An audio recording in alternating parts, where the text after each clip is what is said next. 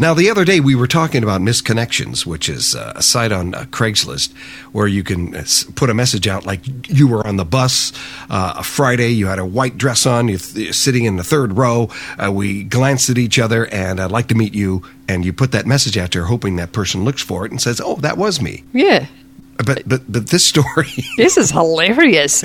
I love this. There's it really is I don't know who reads this and how many people actually do get connected, but in Austin, Texas, a man recently met a woman at the supermarket, and while he did talk to her a little bit, he wasn't able to close the deal. He wasn't able to get her name or her phone number. Couldn't go any farther than, oh, yeah. Yeah. Sure, you go ahead of me. Yeah. In fact, the only information that he really got that was reliable from her is that she's not afraid to let one rip in public, and that's actually what happened. So he posted this hilarious missed connections ad.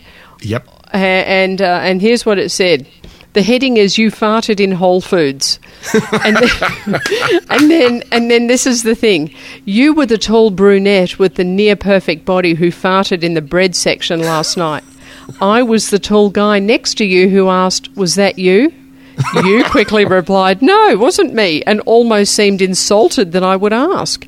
As the stink grew, you continued to deny the flatulence, but it was evident. I tried to get rid of the stench by waving 2 loaves of ciabatta bread. You stormed off in an angry huff. You are beautiful. And even if you're a liar and fart like a Clydesdale, I'd love to meet up sometime. Oh my God, that's beautiful. God, I hope they meet. I wish this guy luck. Oh, yeah, right? Oh, my. You know what's great about this? If they do ever...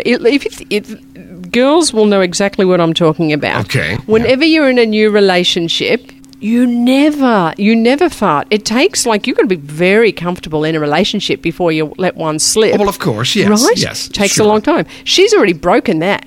She can just, she's right there. There's a freedom that comes with that because that's the way they've met.